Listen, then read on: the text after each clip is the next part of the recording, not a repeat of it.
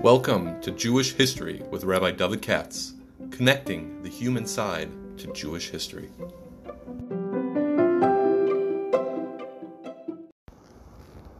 For sponsorship opportunities or to support this podcast, please visit our donate page at www.support.rabbidavidkatz.com.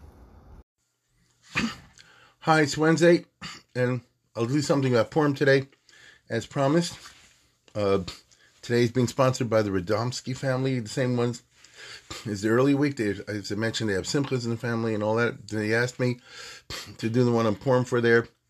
Maybe by the time Purim comes around, maybe I'll have another one. I'll see. Well, if I find somebody to back it. Anyway, but I do thank the Radomskis for their help. And now, let me... I was asked by someone else to say over something I said in Muncie last year in the context of Purim. I would refer to this as Purim in meta history, Esther versus Ezra. And I'll explain what I mean. I think everybody's familiar with the famous Gemara that says that Esther said, I want to be included in the Bible, right? Kisvuni Ladoros.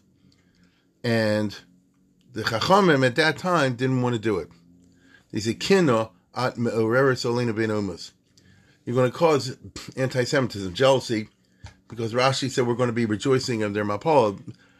To this day, a lot of people who are not Jewish are turned off by the fact that Queen Esther carried out a massacre of the anti-Semites and so on and so forth. And men, women, and children, including Haman's children and all. It's a matter of your perspective. So the Chacham at that time foresaw this, and they said, we refuse. But she forced their hand, we're told, because she says, Kfar Hiksuv v'Sefer Derei Yamim l'Malchim Adar Pars. It's already in the Geisha books, in the history books, and they know about it, so there's no point in hiding it. I'll repeat, she didn't dispute the fact they might not be crazy over the story, but even Yisro was not crazy over hearing about the Mapal of Egypt. Remember, Rashi says? But it's out there anyway, so we might as well put the Jewish spin on it. That is the famous story. Now, where are the Chachamim coming from? And who are the Chachamim? So, I want to show you a different way of doing history or meta-history. We're dealing with the era of Purim, which is obscure in history because it's what they call the Persian Gulf. You know, the years don't work out in regular history. And Achashverosh and the other guys don't work out in regular history. But putting that aside for now, anybody's interested in a subject whatsoever, you can just get a hold, if you're from, you get a hold of the Art Scroll Second Temple History book. In the back, there's a 2 or 3 page essay by Rabbi Goldworm from Guy. And, he'll give you it all back and forth of what we call the Persian chronology problem. And Esther, Mordechai, and Haman, and Achashverosh fit exactly into that. But stipulating that, and going with the Chazal business, so we're talking about a situation in which there are like a couple of Persian kings, right? And what do you call it? There was Cyrus, and then Darius, and Achashverosh, and so forth and so on. And after Achashverosh comes Darius II, which would be the son of Esther, more or less. We'll see. Whatever. So, the point is as follows. If you read the book of Ezra, not Esther, Ezra. So, it's about 10 chapters.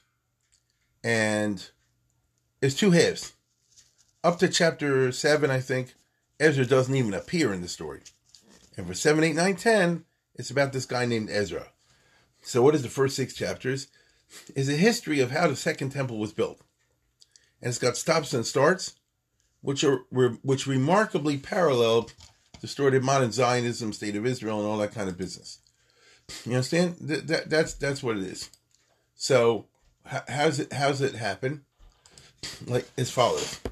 If you read the book of Ezra, in English, I have the Living Nach in front of me. It starts by saying that as we know, the Beis Mikdash was destroyed by Nebuchadnezzar. Jews were in Galus Bava for 70 years. And then in the first year of King Cyrus of Persia, etc., etc., etc., God aroused the spirit of Cyrus, And he issued the following decree. Koresh, Cyrus the Great. It says, thus says Cyrus the king of Persia, God in heaven has given me all the kingdoms in the earth, and God instructed me to build him a base on Mikdash in Jerusalem, which is in Judah. Whoever is among you of all his people, let him go to Jerusalem and build the house of God of Israel. And anyone who remains behind can send contributions to the Jewish National Fund. Let his people of his district support him with silver and gold and goods and livestock, etc. So basically, from this remarkable story, I'm not going to spend time going into this. I think everybody knows. Cyrus, the king of Persia, said the Jews can go back from Babel, go back to Israel, repopulate Israel, and what do you call it? And build a base of Mikdash. Hashem even told me to do so. However, that's to be interpreted. And so the result was, the story goes on in verse 5 in chapter 1, the chiefs of the Judah and Benjamin clans and the Kohanim and Levim all got up, and the people sent him J and F contributions, and he even gave him some of the Kalim base of Mikdash, and there's an inventory. And then the question is how many went, and a small number went relative to the whole. As you read in chapter 2, this is the first Aliyah, so, something like 40-some thousand people. Assuming that there was a lot more than that left behind, and they didn't leave Babel, as we all know, and that's a controversy of its own. So the first group of Aliyah, 40-some thousand, traveled from Babel to Israel. They arrived at Jerusalem. When the 7th month had come, that's chapter 3, they started building the base of Mikdash. In fact, they started offering karbonos right over there. That's the famous Gemara, Ad Shalobana Habayis. And they set up the altar on its foundation because they were scared of the Goyim, and so on and so forth, and they celebrated Sukkot. Okay?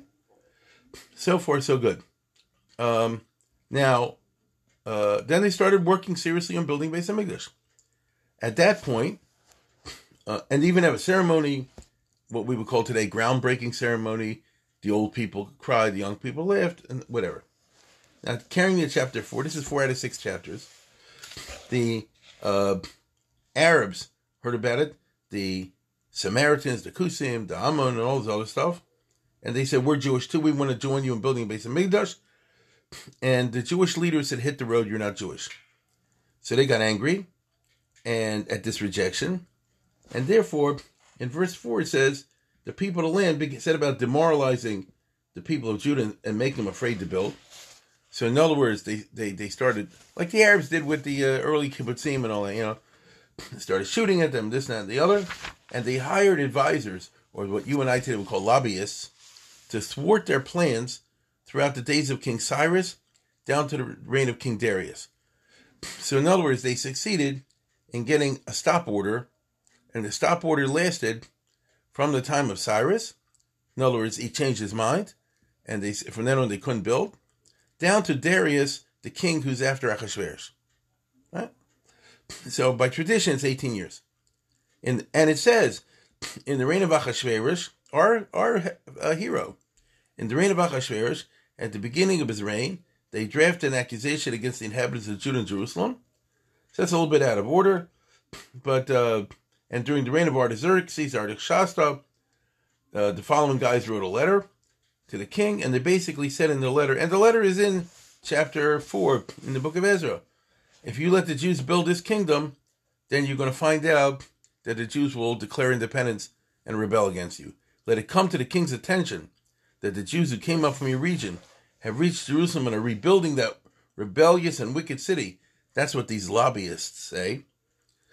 May I point out that one of the people who is writing the letter against the Jews is, at least by our tradition, the son of Haman. It's Rechum and Shimshai. Shimshai is supposed to be the son of Haman. He plays a role in the Gemara. Anyhow, the king had better realize if this city is rebuilt, he'll have no more taxes, and it's a rebellious city, and insurrection was rife in it, etc., etc. The king, meaning Cyrus, bought into this, and he said, the letter you sent me was read in translation. I ordered a historical investigation of the records, because what does he know from old history?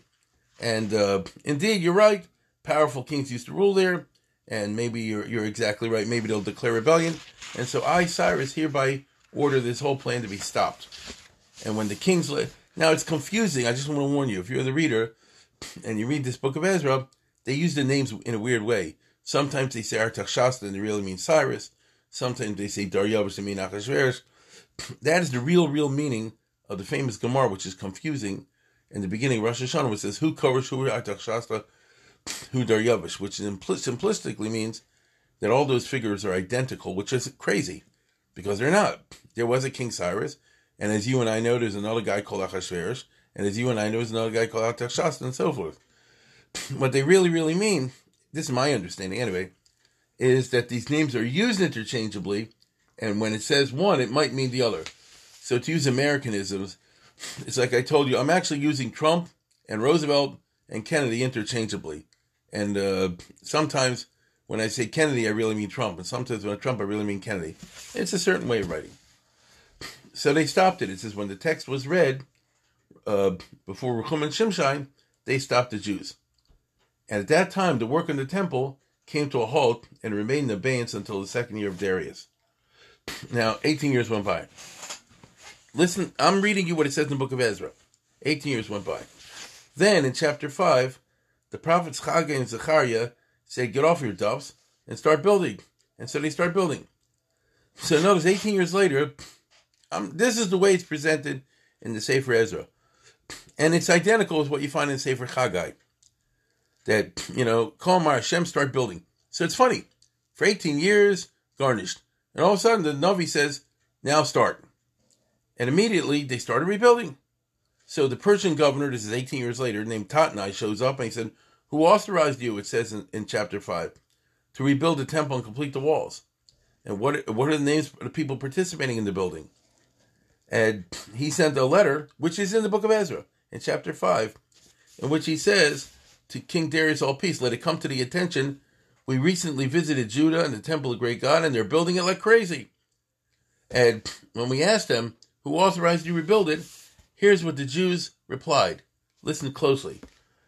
The Jews said, we are the servants of the God of heaven and earth, and we are rebuilding the temple that was originally built many years ago. A great king in Israel built it, and it's completed it. So basically, we're not building a brand new temple. We're rebuilding on the site of the old temple, which was built by Shlomo Melech 1,000 years ago. However, because our fathers anchored the God of heaven, he destroyed the temple. But in the first year of King Cyrus authorized the rebuilding of the temple, and even took the Kalim out of Beis Hamikdash, from Babylon, and gave it to us. Okay? So now it's been under construction ever since. It's not completed. It's a government job, right? It's a government job. In economy. We've been working it for 18 years. It's a union, you know what I mean? It's the union race. What can I tell you? It's one of those socialist countries. So we started building 18 years ago. What can I tell you? Now, you see from over here that this Persian guy is new. He has no institutional memory. They did not have computers, obviously, and records the way we have today. There were records of a certain sort, but not the instantaneously, retrievable ones the way you have today. He shows up in Jerusalem. He knows that there was a building was not being built. All of a sudden, the Jews are building it. He says, "Was tutzach?" And they say, "Oh, we've been doing this all the time, even before you came." Okay, which of course was not true. Now, wait a minute.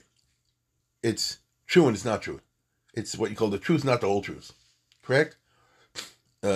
Yes, Cyrus gave him permission. Yes, they started building it, and yes, they didn't finish it. But they're omitting, obviously, that Cyrus gave a stop order. They didn't tell him that. So they told him the truth, but not the whole truth. And they said it's been under construction of the king. So now the Persian governor writes to the king, and he says, if it please the king, make a search of the royal archives to find out, is it taka true that King Cyrus allowed him to rebuild the temple, and then send me your desire in this manner. Now we come to the very important chapter 6 in the book of Ezra, which speaks volumes. And chapter 6 says, King Darius issued an order to search the archives. So, he's the king now. We're talking about something from a few years earlier. So to use modern American analogy, if Biden wants to look up something that happened during George Bush the First or something like that, or the first administration of Clinton, whatever. Now, nowadays we have a whole elaborate record-keeping system. They had an elaborate system, but not like ours. Nothing at all like it. But they had records of decrees. And so he ordered a search to be made. by the librarian staff. And in Babylon, meaning the king's headquarters were in the city of Babel. So the royal archives are mainly located in Babel, but it turned out it wasn't there. Instead, it was in Fort Knox, in Fort Benning. It was in Montana, meaning the government had so much archives, letters and stuff like that, that the extra stuff they put out in warehouses out in Jennerveld. So it says it was in the provincial palace of Medea that a scroll encased in a canister was found. So they couldn't find what they're looking for, it seems, in Babel. As we would say today, in the Library of Congress. But even the Library of Congress farms out a ton of stuff out to, branches to hold physically all the books. So they found it in somewhere else, in some province, in Madai, and upon it was written the following, quote, memo, in the first year of Cyrus. This is a Persian document. In the first year of Cyrus issued an order concerning the Beis Hamikdash in Jerusalem, quote, let the temple be rebuilt, where they offered carbonas, and let its foundations be strengthened, 60 cubits high, 60 wide. So Cyrus even gave what you call permission in terms of the architectural plans. 3 tiers of heavy stone and 1 of timber. The expenses paid by the palace. And even the gold and silver kalim and Beis Hamikdash give back to the Jews. Everyone should go back to the palace. All the kalim should go back to the place in Beis Hamikdash for the temple of God. End of the memo. So the king is saying, we made a search, I ordered a search, and we found, indeed, the document that says that King Cyrus, so and so many years ago, 20-some years ago, gave permission for the Jews. Now, this is a memo. You know what that means. There was an original document that they did not find, but they found what we would call today a short summary of the document, which is very often what they do especially in the old records. There's the long original document, and then there's the one for reference purposes that gives you the précis of the whole thing. And then the king goes on to say, now, Tatnai, you governor, and you other guys out there, stay away from the Jews. Allow the temple of God be rebuilt. Let the leaves of the Jews rebuild it, and don't mess with them. Furthermore, I, the king, issue an order that you should help them, right? And all the expenses should be paid out of the king's resources, taken from the taxes of the country, so that the work not be interrupted. And whatever these Jews need, bulls, rams, lambs, and so forth and so on, oil, wine, salt, give it to them without fail, so that they will offer carbonos on my behalf for my welfare and the welfare of the royal family. I issue a decree, meaning Darius is saying, I issue a decree.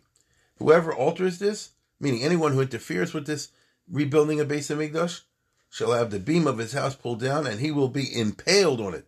You know what that means? They turn you into a barbecue. They take a piece of wood out of your house and stick it right through you. And his house will be turned into a trash heap as a result of this. And the king concludes, and may the God whose name dwelled in that temple cause the downfall of any nation or king who messes with this decree and tries to destroy the Beis Hamikdash. I, Darius, have issued this decree. Let it be swiftly carried out. And so it says, Tatnai immediately went and helped the Jews, and they rebuilt the Beis Hamikdash, and so on and so forth. And the day, by the way, was 3 Adar. No, it was the other day. If I wanted to, I could have done a podcast on that. That's a Megillah's Taanis day. You understand? The second temple was concluded, the construction, on the 3rd of Adar. And they had a celebration, etc., etc., etc. Now, that brings us to the end of chapter 6. Now, if you follow what I just read, which is not hard, you'll notice Iker Chasam Sefer. There's something really missing in that story. Why didn't the Persians say, yes, Cyrus issued order number 1, but he also issued order number 2? You understand? He did give permission to rebuild the Beis Hamikdash, but then he changed his mind. You and I know that. We just read in the story. Right? How could it be that the lobbyists on behalf of the Arabs didn't bring that up? When they got word the Jews are starting to rebuild, the PLO and the Hamas and the Hezbollah and so forth, they immediately go to the king of Persia and say, I guess the Jews are cheating. Cyrus said, you have to stop it. How come we don't hear about this? Why does it say they found the first decree and everything was was hoity-toity. You know, everything was great. Something is missing from the Sefer. Now, if you use your common sense, you do a little bit of chronology, and you tie this together with the Purim story, I repeat the Purim story, you see what's happening. Namely, this is 18 years. So it's Cyrus, Darius the first, and then Achashverosh, and now it's the next king. Well, let me ask you the following question. This next king, Darius II, whose son is he? What's the name of his mother? You see where I'm going? What's the name of his mother? Is it Esther? Yes. Now, wait a minute. How old is this king? Well, let's work this out.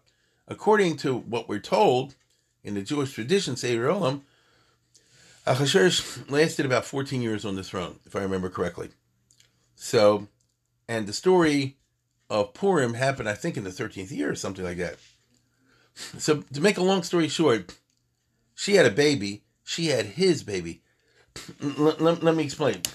The way we're told, the story of Esther is a story of rape up to a certain point, right? She was Vatilo Kach Esther. She was taken against her will. Now I'm giving you the rabbinic reading of the story, the Chazal. She was forced to participate, especially if she was a nation's ish. If you go to Esther, she was already marrying Mordechai. Her orders were to shut up and not tell anybody. She was Karka Olam. So that's another way of saying like this. Yes, she was with the king for X number of years because I think she was taken in the 7th year, B'Shna Shevel Malchusel. So she became the queen and she was there for X number of years. But she didn't want to be there for a certain minute. So she was always sullen and she didn't like being there. And Achashverosh was such a sick dog, you know, that this turned him on. That's what we're told. Bikesh litain tam basula tam ba'ula tam. He was a sick dog. And by the way, don't think that once he fell in love with Esther, he didn't have time for other girls. Ubehika beitz basulo shenis. Right? Even after he chose Esther, he still kept up the contest based on the fact of what the heck, why not? So the guy was a sick dog, okay? This is the sad fate of Esther. She was stuck with this guy. And for some reason or another, the fact that she was a Karka Olam didn't bother him. Okay? So, if he wanted other experiences, he had 10,000 other wives. For some reason, for the specific slot of queen, the way she carried herself, the Chut Shel Chesed, and so on and so forth. And anyway, Esther was the only girl probably, not from Dundalk, one of these Ozark hillbilly situations. And so he liked her class, you know. But whatever the case is, she was the queen, but she had no... their unions did not produce any children. As the Gemara puts it, Esther Mishameshes B'moch. She was practicing birth control. Those who are interested in the sugya nowadays of birth control, which is always Nogea, you know, one of the classic places you go to is the Rashi and Tosfos and all that on Queen Esther. I'm not going to go into that now. I'm just saying that's a classic Talmudic source. She was Mishameshes B'moch. So she practiced birth control. However, that's true until the decree of Haman, which took place on the 13th of Nisan. What, in the 13th year, is it? The 12th year, 13th year? And I'm going somewhere with this. And so, when the decree of Haman was issued, Lahashmid Laharigis Kol Yehudim, so then she said like this, now I'll have to go not as Karka Olam. Now I'll have to go to try to win over the king, even though really she didn't want to do it. But the circumstances compel her to do it. So I'm going to have to come on to him, and she's going to have a child. You see? And it's from this union that takes place at the Purim time, when she slept with the king, and that's where the baby is. Okay, fine. So, if you follow what I just said, it means that by the time the Purim story is over, Achashverosh had like a year to live. And so if she had a baby, the baby's 1 year old, 2 years old at the time of the death of Achashverosh. I'm not taking the trouble now to get up and look in the Seirol in the exact years. It's a baby, okay? That's the next king of Persia according to the Jewish tradition. That's Artaxerxes and Darius in the book of Nehemiah and so forth. Now, okay, my friends. So what's happening in chapter 6 of Ezra? 18 years have gone by. Ahasuerus died. Maybe Esther poisoned him for all I know. I don't know. Then there's a new king. But the king's a baby. It's a regency. Who's the prime minister at the time? Mordechai. Who's the king's number one assistant? Nehemiah. You see where I'm going with this? Is the Jews had a situation in place. They had like a Jewish network over there at the center of the royal palace. And Mordechai was a smart cookie. Mordechai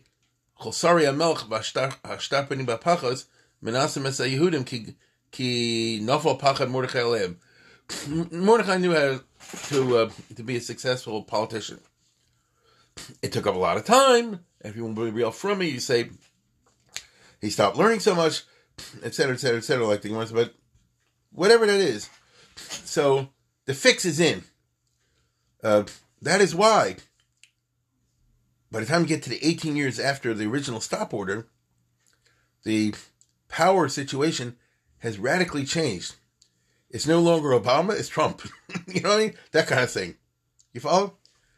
Now, hold on for a minute. That is why God tells the prophet Chag Zechariah, okay, now's the time to move. The ducks are all in a row, and the government is in firm hands. And if you go and start building base, make sure it'll work. And the people listen to the Navi. The Persian guy shows up. I'm sure it was Arab lobbyists. They say, what are you doing? The Jews play dumb. And they say, well, we've been working on this for 18 years. The guy writes to the king of Persia. Wait a minute. The king of Persia is 2 years old, 3 years old, 4 years old, whatever. You see where I'm going? The king of Persia is a baby, a young kid. So when you're writing the king of Persia, who's answering the letters? Right? Who's running the show? Who's the prime minister? And so here's this guy called Mordechai. He's getting a letter from Jerusalem, and the fix is in. And the question was, what happened with this Jewish project of building Beis Hamikdash? I know nothing about it. I'm a new governor, Tatnai. This happened a couple of administrations ago. It wasn't even on the previous king, Achashverosh. And it wasn't under the king before him, Darius I. It was under Cyrus, Koresh. So I don't know what's happening. Remember, this is thousands of years ago. They don't have, internet. And they certainly don't have libraries like we have today with the instantly retrievable info. The Persian Empire is 127 provinces. They keep records. I mean, it was a bureaucratically run empire. The Persian Empire was actually run fairly efficiently. If you know your history, they had an excellent post office system. For example, they had a royal road. They got you from Constantinople to Shushan in 11 days, which is quicker than was the case in the 19th century. They had an impressive show, but, instantly retrievable records they didn't have. They had central location for important records. They had records of royal decrees and things like that, but they're scattered like the Library of Congress all over the place. So here's Mordechai. He get a letter from the governor of the Persians in that part of the world. He said, I've been in Jerusalem. The Jews are building a temple. What exactly should I do? And make a search of the archives, it says. Mordechai orders a search of the archives. Well, let me put it this way. He orders a certain type of search of the archives. The document they're looking for, they found, even though it was in Montana, in Saskatchewan, right? It was found in a canister, in a castle, in Eckveld, out in Modai, in Media, far away from the center of the headquarters. It wasn't found with the regular records in Bovel. Now, you're going to ask me a question, but I'm sure the lobbyist said, but Cyrus changed his mind. So I'm going to say to you, who said? That's a lie. I said, well, we're not lying. Cyrus changed his mind. Now, you might say like this. What about institutional memory? Do people remember? You think when you're running the Persian Empire, 127 provinces, people remember all the little things that Cyrus did all the time? To you and I, we're Jewish. So what happens with the Jewish situation in Jerusalem is of central importance to us. But imagine if you're a Syrian, a Babylonian, a Persian, it's like I'm asking you what happened with the governor in Oklahoma last week.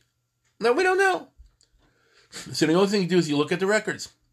So I'm sure the lobbyists said like this. Koresh changed his mind and he answered the continuation of the building of the temple, and so did Achashverosh. Mordechai, who's the head of the administration, is like this. All right, we'll look for it. But you know what I mean. You look for it. Gee whiz, they didn't find it. Son of a gun, I'm shocked. The letter they wanted to find, they found. The letter they didn't want to find, they didn't find. Or more likely, if I know what happened, if you ask me, Mordechai said like this, give me all the necessary documents, and he burned the ones he didn't want to have. And you want to know something, in an administrative situation, in the old-fashioned administrative situation, you burn the records, it didn't happen. There's no record of it. You burn the records, it didn't happen.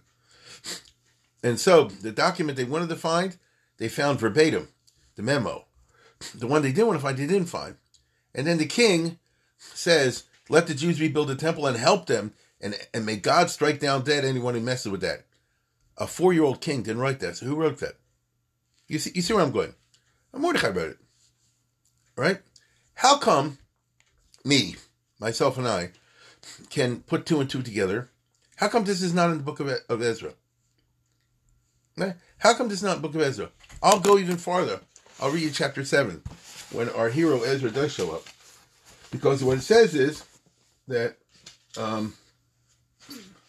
in chapter 7, Achar Dvar Mo'ela, Ezra launched an aliyah. He came there right after the base of Misha was built in order to be mechazik the Yiddishkeit. After going through all these details about how he organized his group, it says here's a letter that Ezra got from the king, right? And it said, Artashasta, a letter to Ezra the priest, and so forth. I, the king, hereby issue an order. Anyone in my kingdom of the people of the Jews can go with you to Jerusalem, etc. For you have officially been designated by the king and his advisors to ascertain that the people of Judah and Jerusalem adhere to the laws of God as you determine them. Huh? The king of Persia is appointing Ezra to make sure that all the Jews on the other side of the kingdom are Shomer Shabbos? The king cares about that? To transport all the gold and silver over there, with the base of Mikdash, with which you'll purchase carbonas, etc., etc., etc. And I issue an order to all the governors. Anything this guy Ezra asks you, I give him a blank check. Give him whatever he wants, up to this sum and that sum. Let it all be done. And you, by Ezra, this is the king writing, by the divine wisdom you possess, appoint magistrates and judges who know the laws of your God to judge the people and teach those who don't know them. So I hereby order you to set up a Sanhedrin and a Torah Masorah system. Right? Chinuch Atzmai system. Really? The king of Persia gives a darn about that? And let anyone who does not obey the law of your God be swiftly killed and punished and this and that and the other. Now, this is unbelievable.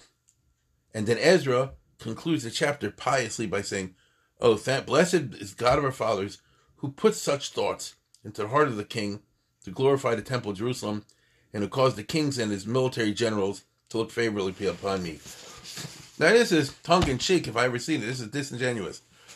I repeat, if this is 6 months after building Beis Hamikdash, how old is the king of Persia? This little kid. Who wrote that letter? Ezra himself wrote it, or Mordechai. Why doesn't anything mention this in the book of Ezra? These are extraordinary, remarkable events, equaling the Purim story, you might say, and yet it's not there. And the reason is simple.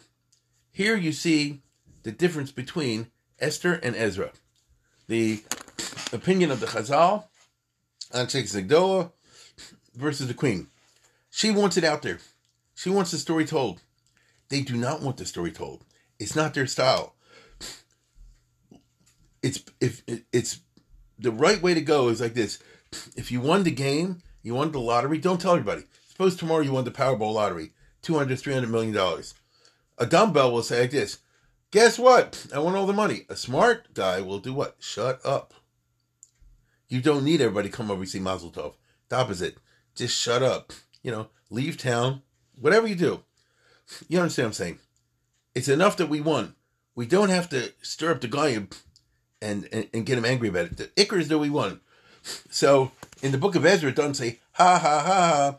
We made mincemeat out of the Arab lobbyists. They look like idiots.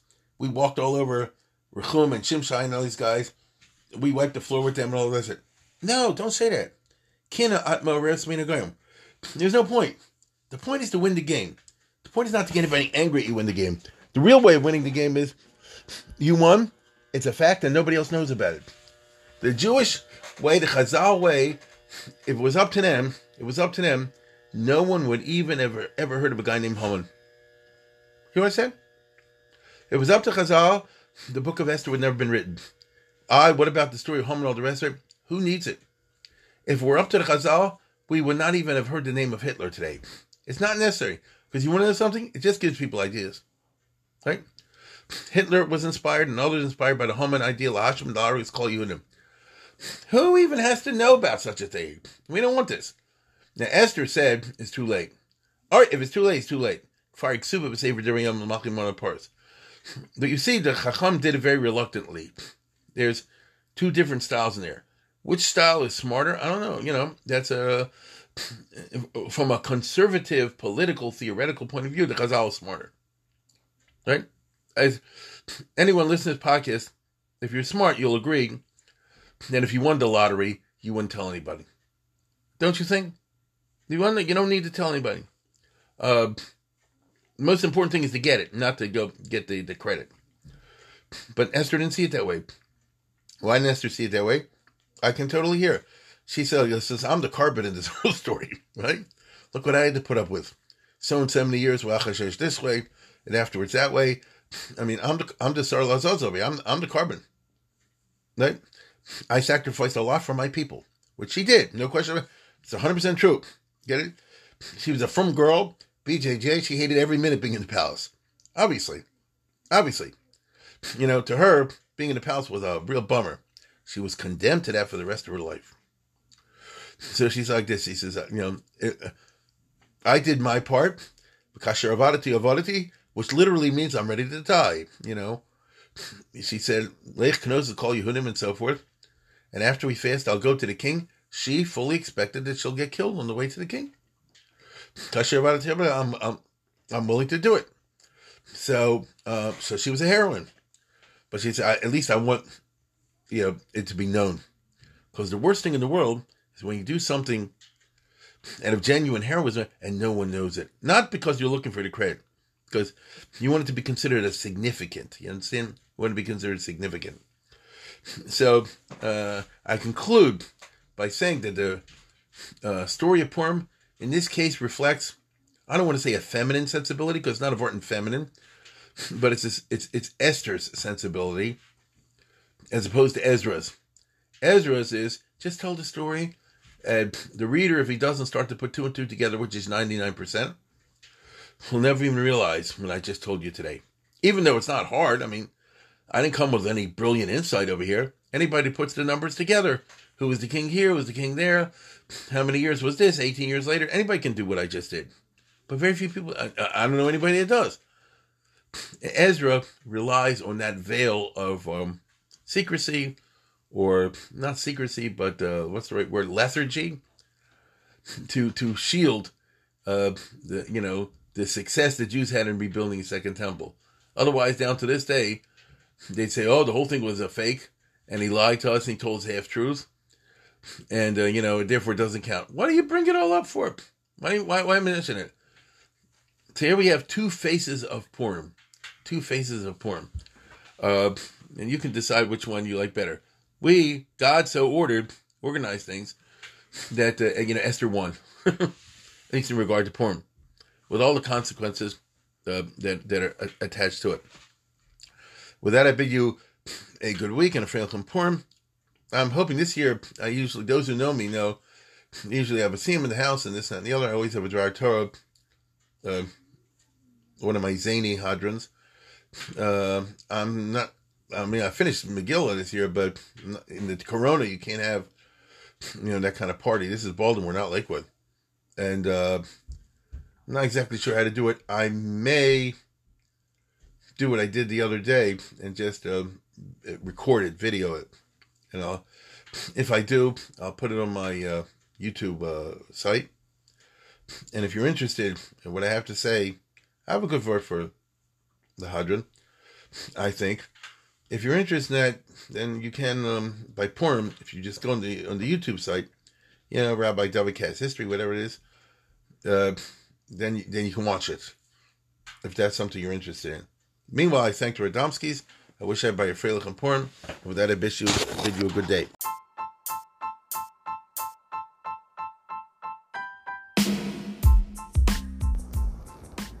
For sponsorship opportunities or to support this podcast, please visit our donate page at www.support.rabbidavidkatz.com.